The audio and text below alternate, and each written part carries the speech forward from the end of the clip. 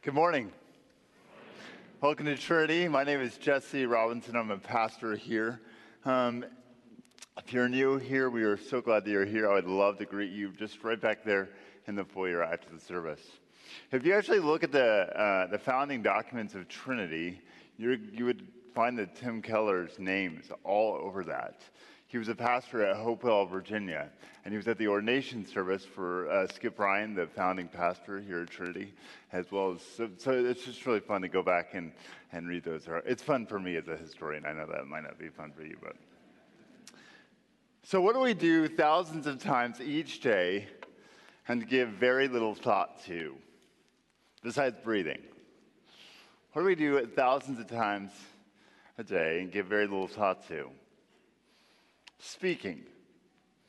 The average American speaks about 6,000 words a day. Now, to give thought to all those words would be impossible. We speak all the time. Now, this May, we're actually in a sermon series on Ephesians 4, and we're asking this big question of what does renewal look like? What does it look like to be renewed in Christ? What is the salvation that He has given us? And last week we looked at anger and the renewal that forgiveness offers anger. This week we're looking at words. So let's jump into our passage. I wanted to look at the whole of what Paul says about our words in chapter 4 and 5, so I've kind of mashed together a couple of verses. But the core of it is verses 25 through 5 through 2. Because it's kind of mashed together, I encourage you to look on in your bulletin rather than in your Bible. So we're going to begin in 4:15, and then we'll jump to verse 25. Rather, speaking the truth in love, we are to grow up in every way into Him who is the head, into Christ. And then verse 25, therefore, having put away falsehood, let each one of you speak the truth with his neighbor, for we are members one of another. Be angry and do not sin. Do not let the sun go down on your anger. Verse 29, let no corrupting talk come out of your mouths, but only such as is good for building up, as fits the occasion, that it may give grace to those who hear. And do not grieve the Holy Spirit of God, by whom you were sealed for the day of redemption. Let all bitterness and wrath and anger and clamor and slander be put away from you, along with all malice. Be kind to one another, tender-hearted, forgiving one another as God in Christ forgave you. Therefore be imitators of God as beloved children, and walk in love as Christ loved us and gave himself up for us, a fragrant offering and sacrifice to God. In verse 4 of chapter 5, let there be no filthiness, nor foolish talk, nor crude joking, which are out of place, but instead let there be thanksgiving. And then finally, verse 18 of chapter 5, and do not get drunk with wine, for that is debauchery, but be filled with the Spirit, addressing one another in psalms and hymns and spiritual songs, singing and making melody to the Lord with your heart, giving thanks always and for everything to God the Father, in the name of our Lord Jesus Christ. This is the word of the Lord. Would you pray with me? Father, let the words of my mouth and the meditation of our hearts be acceptable in your sight, O Lord, our rock and our Redeemer. In Christ's name, amen. I have 3 points for you today, and the first point is bad words. Bad words. Americans are swearing more than ever. Psychology professor Gene Twenge compared the number of swear words published in books from the early 1950s to the mid-2000s. And she found that Americans are swearing more than ever. In fact, some curse words that she measured for appear 678 times more than they did in the 50s. Multiply that by 600, whatever the occurrence was. And that's just books. That's not a measure of the cesspool that is the internet, right? Or Netflix. Now, I say bad words, and you probably think of the 4-letter expletives. The naughty words that you learned in second grade and then employed with impunity behind your parents' back. But to reduce bad words to a dozen swear words is problematic. You see, there are all sorts of other words that kill and destroy. You can raise someone to the ground in a matter of a few syllables without ever technically cursing. It's like a good Jane Austen villain, right? They never curse, but they sure know how to let the complaints and judgments flow freely in Jane Austen. Perhaps you've heard, sticks and stones may break my bones, but words will never hurt me. Well, that old adage nothing could be further than the truth, right? Words hold tremendous power to damage and destroy. I do not remember the many hits that my brothers gave me as a kid, but some of their words, they still rattle around my head, my memory, especially the bad words. Words have the power to haunt us. The truth about words is that they're profoundly powerful. Profoundly powerful. They create worlds, and just as easily they destroy them. Will you marry me? Versus, I want a divorce. Words are human constructs, yes, but those constructs, they do things. I love you. I'm sorry. We declare war. And that power of words is by design. The Bible lays out the creation of the universe in Genesis as a creation by the Word, the Lord speaking, and it's made. And God said, let there be light, and there was light. Now, humans do not make things ex nihilo like God does. But we are made in the image of a speaking God, and so our words have power as well. In fact, God gives mankind the vocation of naming his creation. Naming. We continue the work of God by naming and categorizing, bringing new meanings out of creation. And words were originally a means of good until they weren't. In the Garden of Eden, slipped the serpent who proceeded to use words to tempt, to deceive, to lie. And all of a sudden, bad words enter into the world. The serpent blatantly contradicted God's word. That same God who created the starry host with that word, he said that word that God made everything with, it's a lie. And Adam and Eve decided to believe the serpent rather than God. Bad words. And perhaps this is why Paul addresses lies first in his warnings about bad words. Look at verse 25. Therefore, having put away falsehood, let each one of you speak the truth with his neighbor. The truth. Lies have no place in this new creational reality that Jesus is making. The serpent was a liar. When we lie, we're going back to the garden. We're going back to the fall. We're going back to the root of what went originally wrong. In fact, Jesus calls the serpent, the devil, the liar, and the father of lies. And so when we fail to speak the truth, we're being like the devil rather than the Lord. But you've been redeemed, Paul says, from the devil and from his deceit. In verse 25, he actually quotes from Zechariah. Let each one of you speak the truth with his neighbor is a quotation of Zechariah 8:16. And in Zechariah is about the return from exile. The Israelites who were exiled out of their country, were in Babylon, they come back. And the Lord says, you are a new people now. You're a new people, and part of your new way of life is to speak the truth. Do not speak lies. That is the way of the devil. And so Paul is saying, just like God brought the exiles out of exile into this new land, this new creation, there were new people So Jesus has done that with you, and so it's improper for you to speak lies. So you must speak the truth. Now, you may say, sure, don't lie. I've known that since I was like, what, 3 years old? But do you do it? Like, how truthful are you? Where are you tempted to lie? Last month was tax season. Ugh.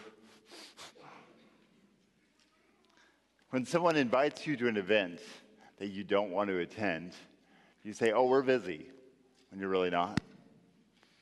When you're really sitting at home watching Netflix. These little white lies fall short of the beauty of truth.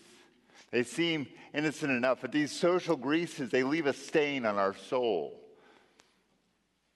For me, it's, oh, I didn't see you called, when I really did. God has always called his people to speak the truth. The 9th commandment, right, the 10 commandments, this is the sum of the moral law. The 9th commandment says, you shall not bear false witness. We read an excellent exposition of that from the Heidelberg Catechism. It requires true speech. You shall not bear false witness about your neighbor, against your neighbor. It's judicial language. It's courtroom language. But what's true in the courtroom is true of all of life.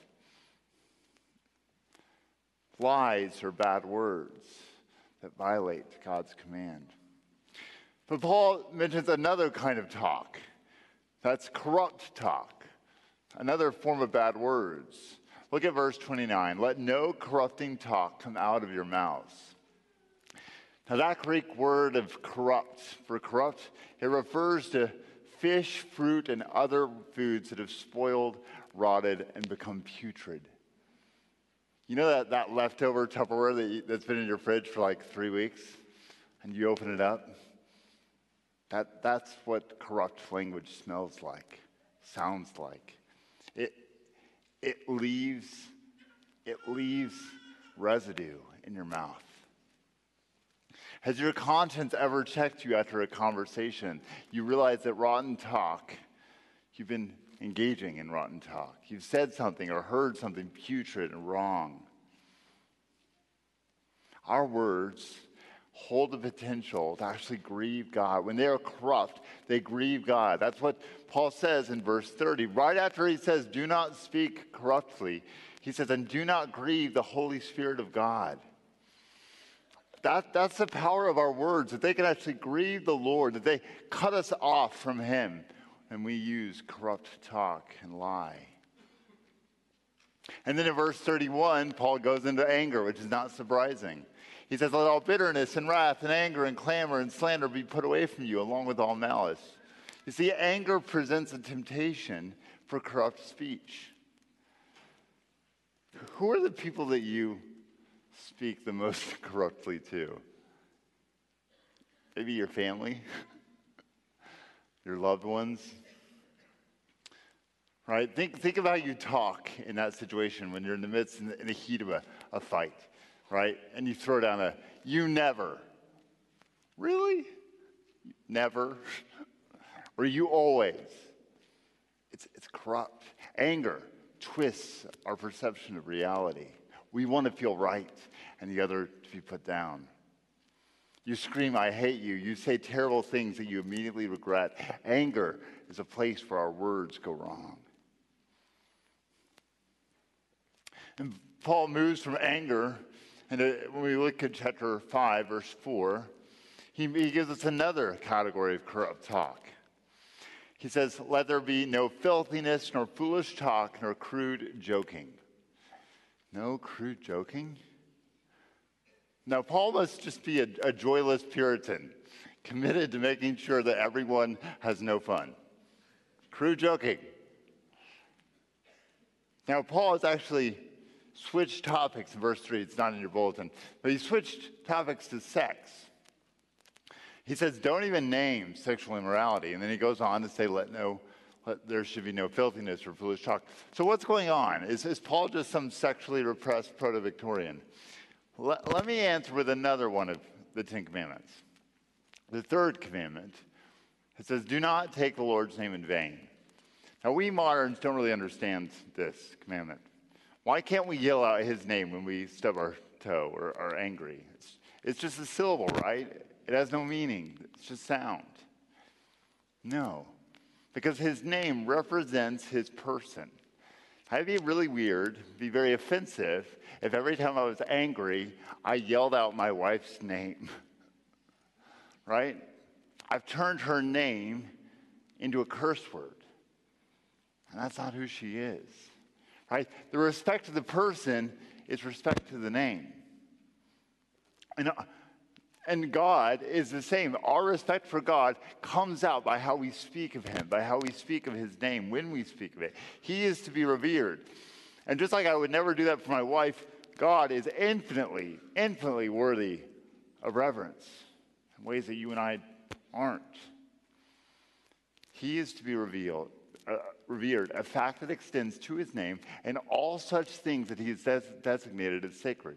Now, our culture has very low tolerance for anything sacred. But there are many things that are sacred that we must hold with reverence. And sex is one of these things. Paul actually returns to sex later on in chapter 5. And he's going to call it a mystery, a profound symbol of the gospel. Sex symbolizes the true unity and love that Christ has for the church. And so there is this sacred meaning to sex. And therefore, it must be properly revered. Filthiness and foolish talk and crude joking about sex dishonors the divine meaning of what this gift truly is. Corrupt speech. So bad words, lies, corrupt talk. So I want to linger here for a little bit longer on speech that straddles both lies and corrupt talk. And that's gossip. Now, Charlottesville gossips like a small town. Charlottesville gossips like a small town. And I found that gossip is a particularly Christian practice. We're very good at gossip as Christians. I think the word for Charlottesville is enmeshed. Enmeshed. Everyone is up in everyone else's business. They go to school together, they go to church together. And it's hard not to when you see them at school and at church, or you don't see them at school or church, right? And gossip likes to fancy itself as virtuous concern. I just want to know how they're doing, right? Now, there are several problems with gossip. Gossip is a kind of theft. Gossip is a kind of theft because you're taking someone else's information that doesn't belong to you and sharing it with others as if it did belong to you. It's theft. It's stealing. It also violates the command not to bear false witness on several levels. You see, gossip is definitionally unverified. You don't know if it's true because you haven't talked to the person who it is about. It's often speculative, which again falls short of the truth. You could be and often are spreading lies. One more belaboring here. I think the church, especially in an information age, we need to take the ninth commandment with the uttermost seriousness, not to bear false witness. It is so easy to bear false witness. In my sermon prep, I came across the funniest of quotes. The quote was, quote, "A lie can travel halfway around the world while the truth is putting its shoes on." A lie can travel halfway around the world while the truth is putting its shoes on. What's funny about that quote is it is misattributed everywhere on the internet. Everywhere says that Mark Twain said that, when there's no evidence that Mark Twain ever said it. So a quote about a lie is actually a lie. That's the world we live in, right? Facebook, Twitter, most of it is unverified. How do you know when it's true? Verification is a concept that we need more of in the church. I'm astonished at how strong Christians' judgments are of events that they were quite distant from and know very little about, and yet they speak with such confidence. How do you know that you're not bearing false witness? How do you know that you're not speaking lies? We must be very careful not to bear false witness. How do you know if he's guilty or innocent? How do you know? Which probably means that we should just talk less, which would be a good practice to talk less. Be quick to listen, slow to speak, James says. We know so little, and our desire to know everything, it actually reflects this kind of God complex that we want to be omniscient. We want to be the judge. That's not who we are, though. Okay, so that's bad words, bad words. Corrupt speech, foolish talk, anger, and bitterness. That's our native language. We speak that so easily. It's not hard to speak that. And that was Paul's point earlier in chapter 4, which Chris preached to us 2 weeks ago. He says, this natural way of speaking, of living, is not the way that Christ lived. There's a new way that we've been baptized into, and that is the grammar of grace. That's our second point, the grammar of grace. So we are to put off the old self, the old language, and we've been remade in the image of Christ, and he has touched our lips so that we begin to talk differently. One summer in high school, my family lived in Mexico City for a month for my dad's job. My dad spoke Spanish, but after him, I was the next fluent in our family with my 2 years of high school Spanish. So I became the default translator. You probably know what this is like, right? Speaking a language that you don't really know. It was not natural. It took great effort to speak. I had to slow down, think, learn on the fly. I had to remember a whole other grammar and vocabulary. Like, okay, what's the verb tense here? That's learning a new language. And the same is true of learning how to speak this grammar of grace. There are new rules of grammar that we need to learn. And we see that principally in verse 29. Look at verse 29 again. This is actually worth memorizing. So I'm going to ask you to read it with me. Verse 29, let's read it together. Let no corrupting talk come out of your mouths, but only such as is good for building up, as fits the occasion, that it may give grace to those who hear. So this grammar has a new goal, to build up. Only speak to build up. Now in Ephesians, there are two primary ways that it talks about the Christian life. And the first is in this age, this growing up, this maturing. In fact, Ephesians 4:15, it says, speaking the truth in love, we are to grow up in every way into him who is the head. So when we're speaking to someone, we're trying to help them grow, to mature into Christ.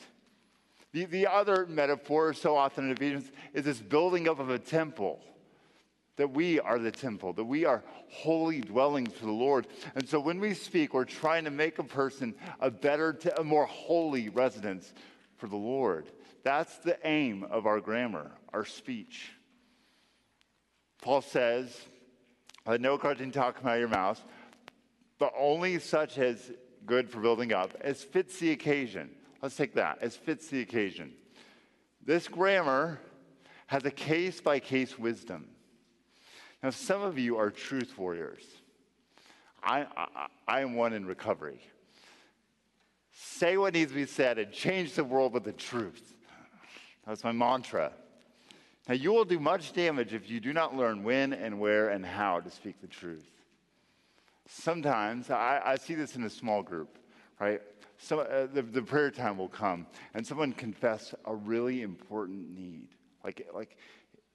And all of a sudden, the whole small group, instead of going to prayer, all of a sudden 8 different people are giving advice to this person. That is not the occasion for that. It's not the occasion. Advice might be needed, but hearing 8 other people tell you what you need to do after you vulnerably shared a need will likely have an adverse effect. It doesn't fit. We need to learn the wisdom of what truth needs to be said at what time. Proverbs 25:11, it says, a word fitly spoken is like apples of gold in a setting of silver. I love how the Message translates it. Listen to this. The right word at the right time is like a custom-made piece of jewelry. Like, that's what truth is, when you can get, as fits the occasion. This grammar also, it speaks from love. We read Ephesians 4:15, that speaking the truth in love. If we don't have love, we probably don't need to be speaking. In fact, when we speak truth without love, it sounds like an offensive cymbal crash. To love is to genuinely and earnestly want the other's good. And then this last phrase in verse 29, that it may give grace to those who hear. That's actually what God is going for, that our speech becomes a gift of grace. Words that give grace. Now, that does not mean that we always need to be positive, right? Grace confronts. Grace and love say, I love you too much for you to keep doing that. You're destroying yourself and you're destroying others. But the way that we do it is with this merciful grace. That is what the Lord is going. That's this grammar of grace. That's the new way of speaking. As I think about this as fits the occasion, as giving grace.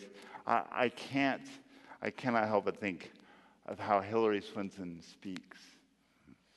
She's been the ministry coordinator at Trinity for me for the last couple of years. She's been a communications director. And this woman, when she speaks, it always fits the occasion. She is not arrogant. She does not speak out of hand. She's shy with her wisdom. And yet, when you come to her, she knows how to speak. And she's answered so many of you in her emails with Ephesians 4:29 grammar. As fits the occasion, it's speaking grace, speaking love. So what language are your ears attuned to? What is your heart language? Like, what scripts are running in your mind? I always screw up. I'm an imposter. I'm working so hard, but it's never enough. I will never get what I want. Or maybe your script is, I'm fine, but it's then. My boss, my parents, my kids, my spouse. If they could just pull it together, then I'd be okay. If these are your scripts, you are never going to speak the grammar of grace. If these are your scripts, you will instead demand and punish others when they fail. Your conversation will be about you and your validation before man. You see, whatever scripts are at your core, whatever your heart language is, it's going to come out in your speech. That's what Jesus says in Matthew 12, verse 33 and 34. He says, either make the tree good and its fruit good, or make the tree bad and its fruit bad. For the tree is known by its fruit. How can you speak good when you are evil? For out of the abundance of the heart, the mouth speaks. Cognitive behavioral therapy is the same kind of thing. It's the same principle here. Whatever is in your heart, whatever is in your mind, it's going to come out. It's going to come out. So what is at the core of who you are? Now in verse 1 of chapter 5, Paul says, therefore be imitators of God as beloved children. Paul is telling us here to speak like our daddy.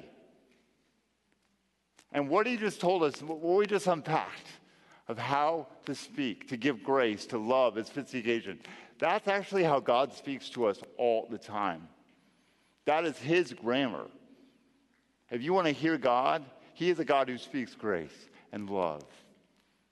He always speaks to build us up. His speech is never false or unsound. It always comes from love, and he delights to give grace and to speak grace. I experienced this in my own life. I had a rough driving experience growing up. When I turned 16, in a matter of 1 year, I wrecked two station wagons. Two station wagons in different ways. That's how clever I was. Threw the rod in one, and I somehow hit a car in its driveway. And I remember when I hit the car in the driveway, I was angry, and so I kind of just floored it and lost control of my Volvo Turbo. I really miss that turbo station wagon. I remember my dad coming up to me. I've two cars. We only had two cars for our whole family. My dad would ride his bike to work and gave me the car. And I remember coming home just so devastated. I was like, God is never going to give me a car ever again. And I remember my dad. I mean, there was some anger, but there was grace. My dad said to me, Jesse, that's not how God works. That's not how God works. There's grace when we fail. That's how God speaks to us. Are you listening to him?